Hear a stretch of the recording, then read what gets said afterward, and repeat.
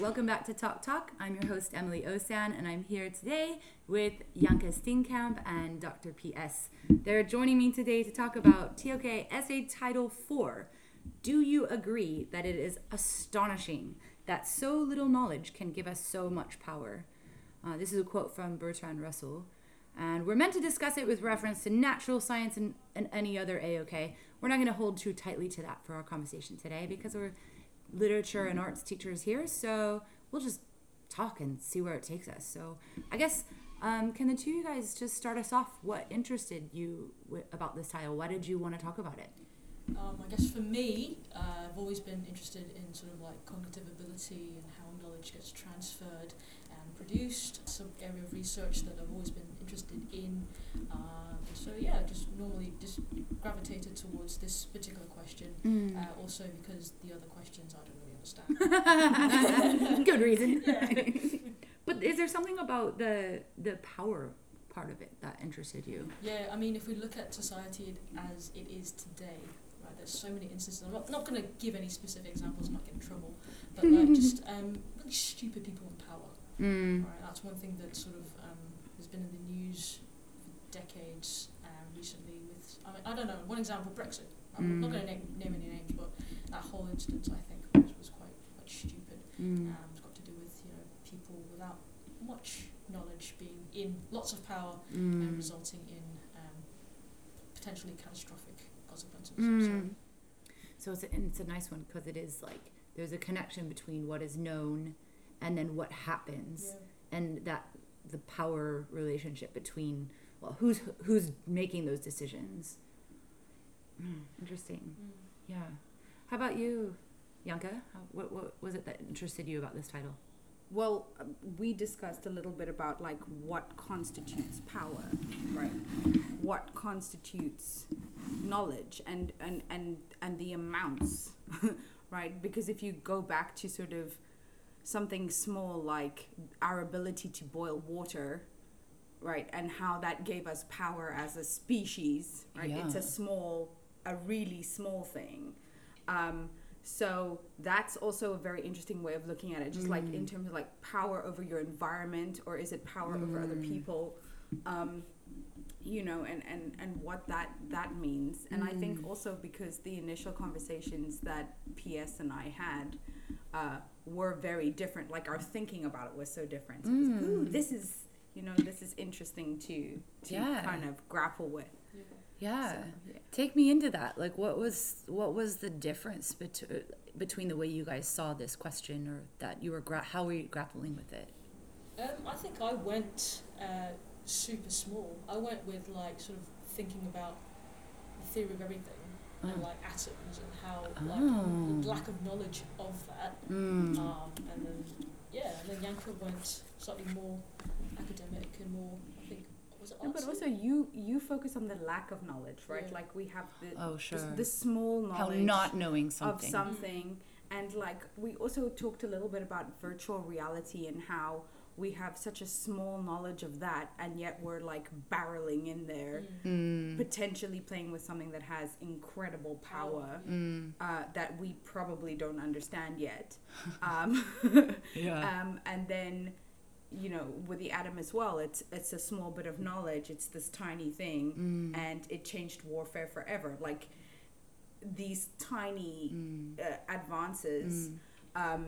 We were talking about Vikings earlier today and how they, I don't know if this falls in indigenous area of knowledge, but so in their belief system, they started using bones of animals or warriors that they, like large warriors of other tribes that they had killed, grinding them up and baking them into their swords because they believed, it would imbue the sword with the spirit of this thing.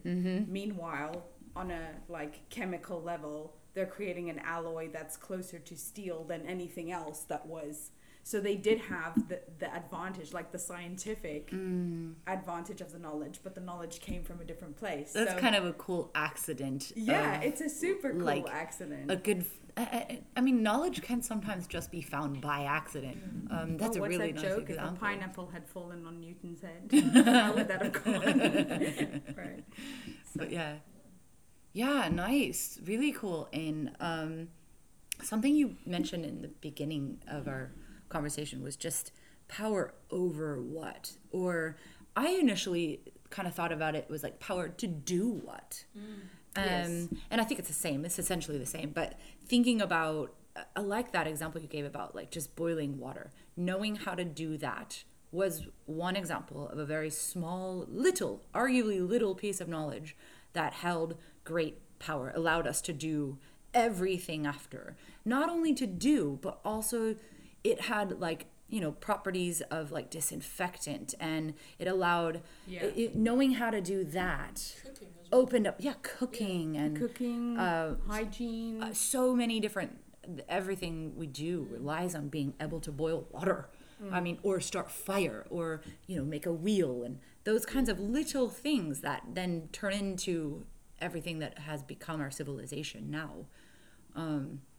That is arguably something that I think we overlook, right? Like, if you think about the invention of the wheel, how many things have cogs? How much of your modern life is dependent on? I'm sure you could trace it back to that moment, right? So I think maybe sometimes we forget that it is these tiny steps that cause this sort of domino effect in terms of progress and helping us evolve, I suppose.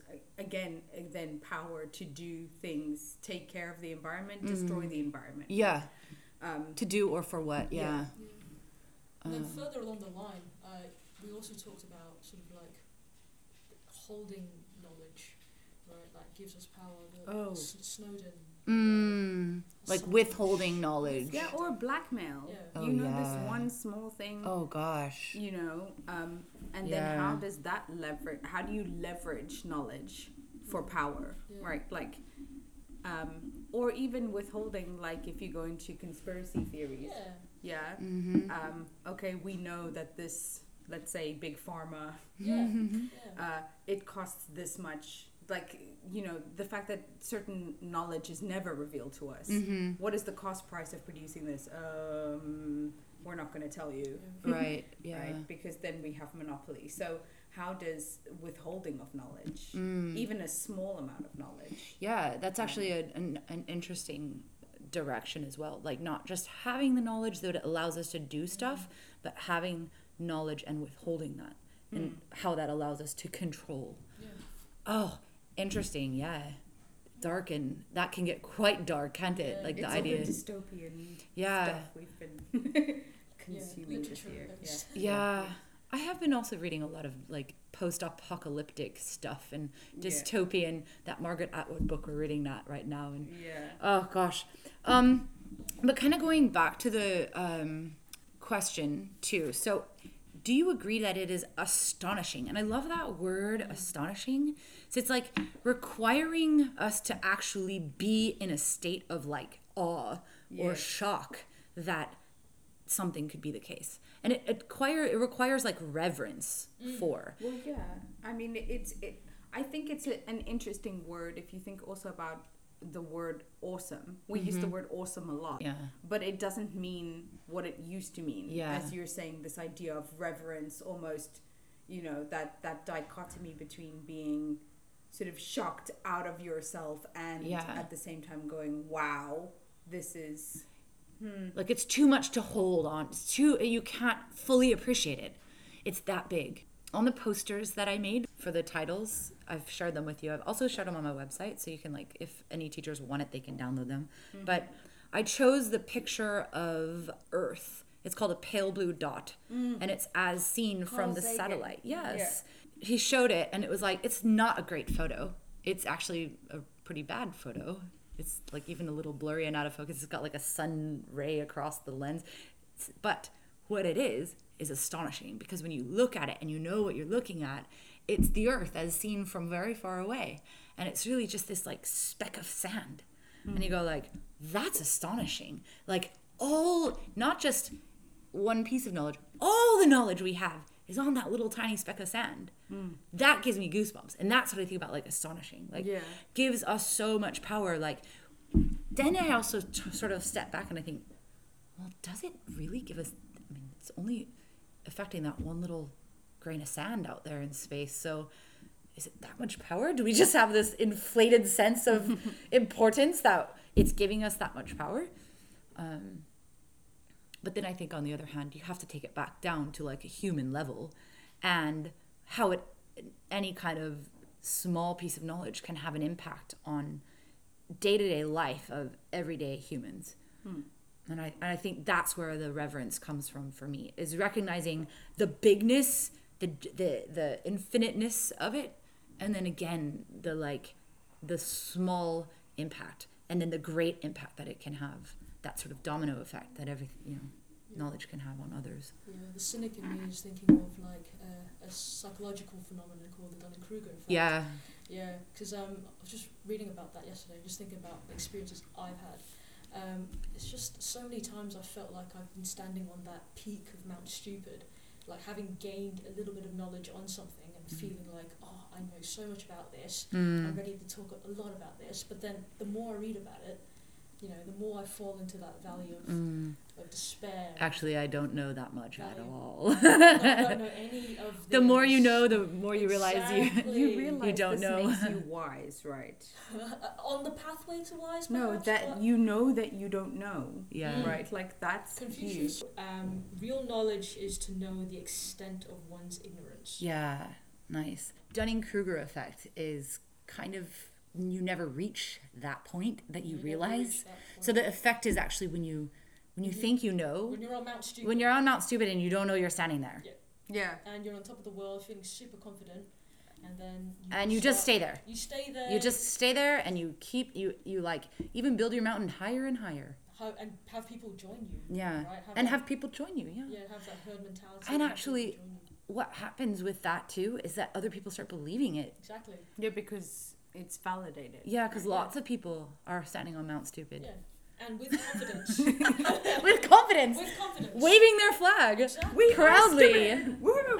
And psychologically, right? Confidence attracts confidence. Even though Yeah. it's negative confidence. Right? Yeah, it's true. Yeah. And I think that's the frightening bit of the power. Well, it makes one think of the opening of Pride and Prejudice, that first line. It is a truth universally acknowledged. Mm-hmm. Right? Like the double, not negative, what am I looking for? The doubling up of the truth that's universally acknowledged calls that truth into question, right? Like a truth is a truth. It doesn't need to be universally acknowledged. And this is the same. For a fact to have 20,000 people on Mount Stupid to make it viable doesn't make it knowledge. Mm-hmm. Yeah. Just because a lot of people believe it doesn't make it knowledge. Yep. And I think this takes us back to the astonishing thing. Like, the more reflective you are, so those people are not doing that, I think you do have these wow moments. Like, I have silly ones. Sometimes I'm on the MTR and I'm going in a tunnel that I know is going under the ocean. And I just get hit with this wow. Wow. You know, like, we figured this out. And this is safe, and holy crap. You know, like, I'm in a tunnel under the ocean in a train. Yeah. And I'm safe. Like, Yeah. who thought this out? Yeah. So there are these little moments of just awe about how we've progressed. I also have those on the MTR. Sometimes we'll just think, like, what if the MTR itself wasn't here and we just had these tunnels? How long would it take me to walk Yes. in this tunnel from Kennedy Town to Wan Chai? I know, like a really long walk. Yes. But like I can be there in 15, 20 minutes. It's amazing. No, it is. And actually, the interesting thing is that we could probably sit here if we were engineers and we could unpack what it was, what exact pieces of knowledge got us to the point we could build that tunnel and build that MTR, and we could boil it down to like what that one small initial piece or pieces that we put together. But what's the astonishing thing too is that it was at one point some small little knowledge that got built upon. Yes. And people worked together. It's not just one person made that MTR tunnel. It's that like group effort that actually group gives us expertise, that power to use the transportation system as it is. Yeah. And that group expertise, yeah, precisely.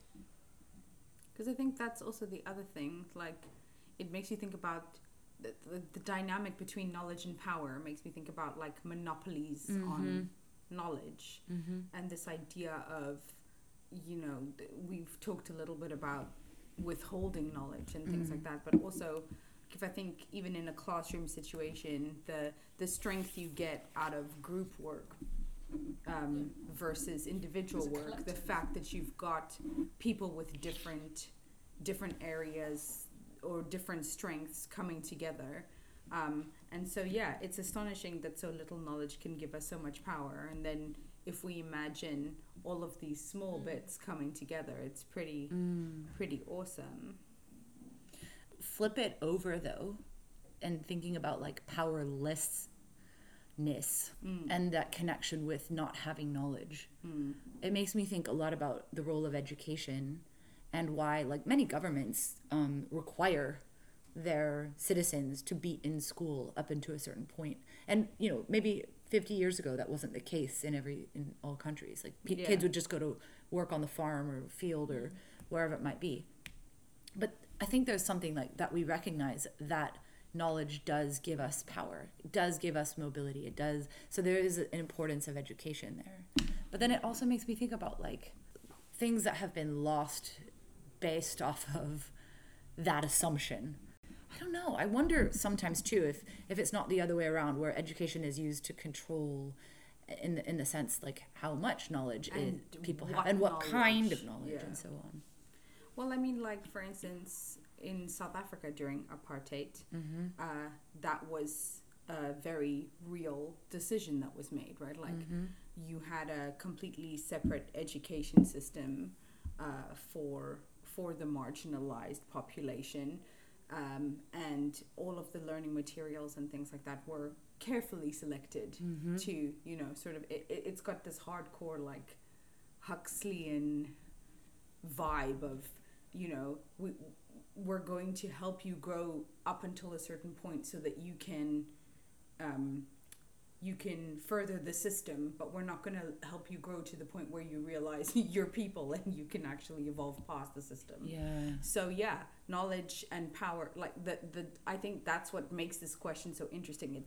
It's that interplay, like how much, and sometimes having too much knowledge about something is also not great. Yeah, I mean, traditionally, like a lot of developed countries are basing their education models off of creating an educated-based economy. Right? So all the education, all the curriculum are going towards that particular purpose, right? Creating your educated sectors, right, in order to further the economy. But more and more so, that's deviating from that now. And I think it's a fight we have as teachers as well all the time, right? Like things that are in the curriculum versus knowledge for knowledge's sake, and like experience for experience sake. And trying to find that I'm thinking now of that, is it Ken Robinson? Robinson video, right? Video, because it's so impactful, right? This idea that human beings, before they come into a system that's going to tell them what is valuable knowledge and what is not, that they have the ability to go in whatever direction and grow in whatever direction, and then that gets slowly sort of uniformly conveyor belty squashed out of them. Based on like a Victorian model. Yeah. I think though, I mean, I feel like that TED Talk, I remember, if it's the one I'm thinking of, it was about 10 years ago. I think things may have we have responded to that, I think, within education. For sure. And I also think about like the IB curriculum. One of my former students, I'm very proud of her. I maybe won't mention her name, but I'll put a link on the show notes so that you can look it up later. But she started an account, I think it's on Instagram, but I think it's bigger than that. That it's basically to decolonize the IB. I read that. And looking at like the kind of things that are taught specifically in history and literature, and trying to change the way that you know, when you look at the exam, it's still very much Eurocentric. The topics are very Eurocentric. I think, I mean, it's the IB literature course. There's now the option, or the requirement, at least, for the Langlit, the literature class. I know you have to have chosen a text that's in translation. For both of them. Also for the lit. Yeah. Yeah. Both require this, right? Yeah. I think that's quite nice. There's a list of approved authors, which is probably It's still very the Eurocentric. but the works have to span over several time periods, several continents. So they're trying their best to be inclusive. And I think this is relatively new. So since she was in school, I think a lot of this has changed. Because she graduated maybe 5 or 6 years ago, and I think maybe some of the courses have changed. And I think there is an effort in, especially within like international education, to acknowledge the local place that we're in and to do a bit more to appreciate that. That being said, I mean, there's like language is something that is constantly changing as well. Yeah. No, it's fascinating. I read an interesting article by Ngugi wa Thiong'o, an African writer, and he was talking about how even sort of the very literate and African authors view African literature as African literature, and then the canon as literature, and how African literature is their literature, but by labeling it African, they're putting it puts it in a different below what is conceived of as canonical literature. So it's also that like dismantling, I suppose, those kinds of ideological assumptions in terms of power. Again, this is good literature, and you're trying your best to catch up to the canon or whatever. But I think we digress a little bit, But it's still interesting. Hopefully, leaning in from a show, The Big Bang Theory. There's this character called Sheldon Cooper. Oh yeah, that's a fantastic guy. So he subscribes to the many worlds theory.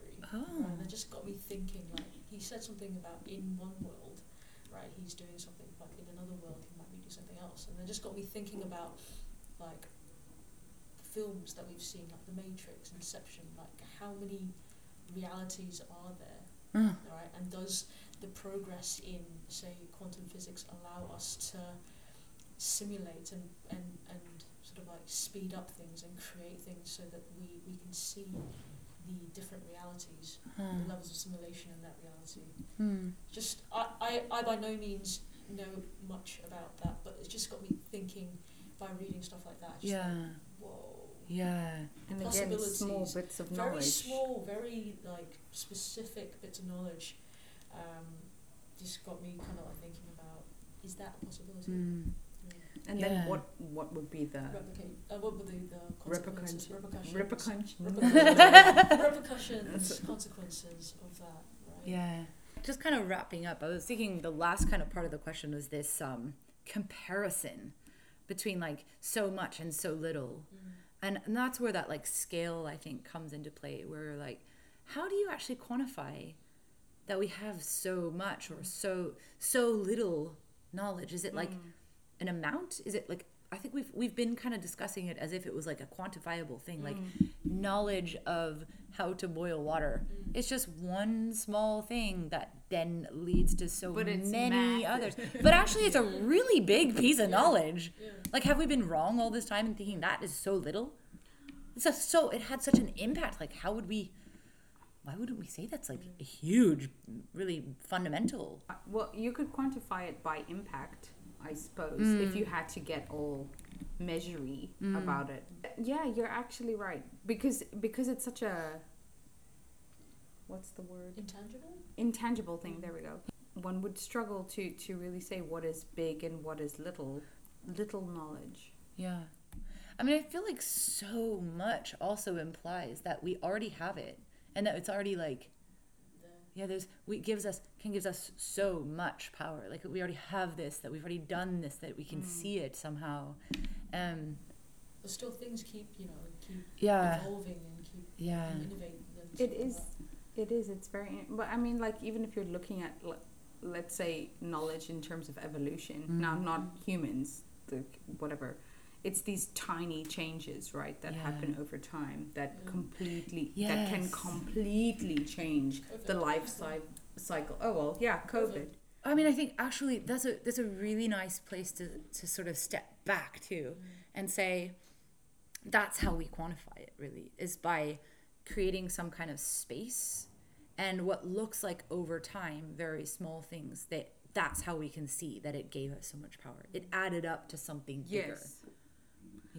Yes, because I think also we're living in a time period now where people like instant gratification. They like the big gestures. They want to see the impact of the thing, but it's the small things, right? Like if you think about a campaign for like anti-climate change, if every single person chooses not to take a plastic straw, that's going to add up, right? But again, in terms of the imposter syndrome thing, sometimes I think people fall into that thing of like, oh, but what can I do? I'm just one person. Yeah. I think that's reflected with this in terms of the small shifts in knowledge too.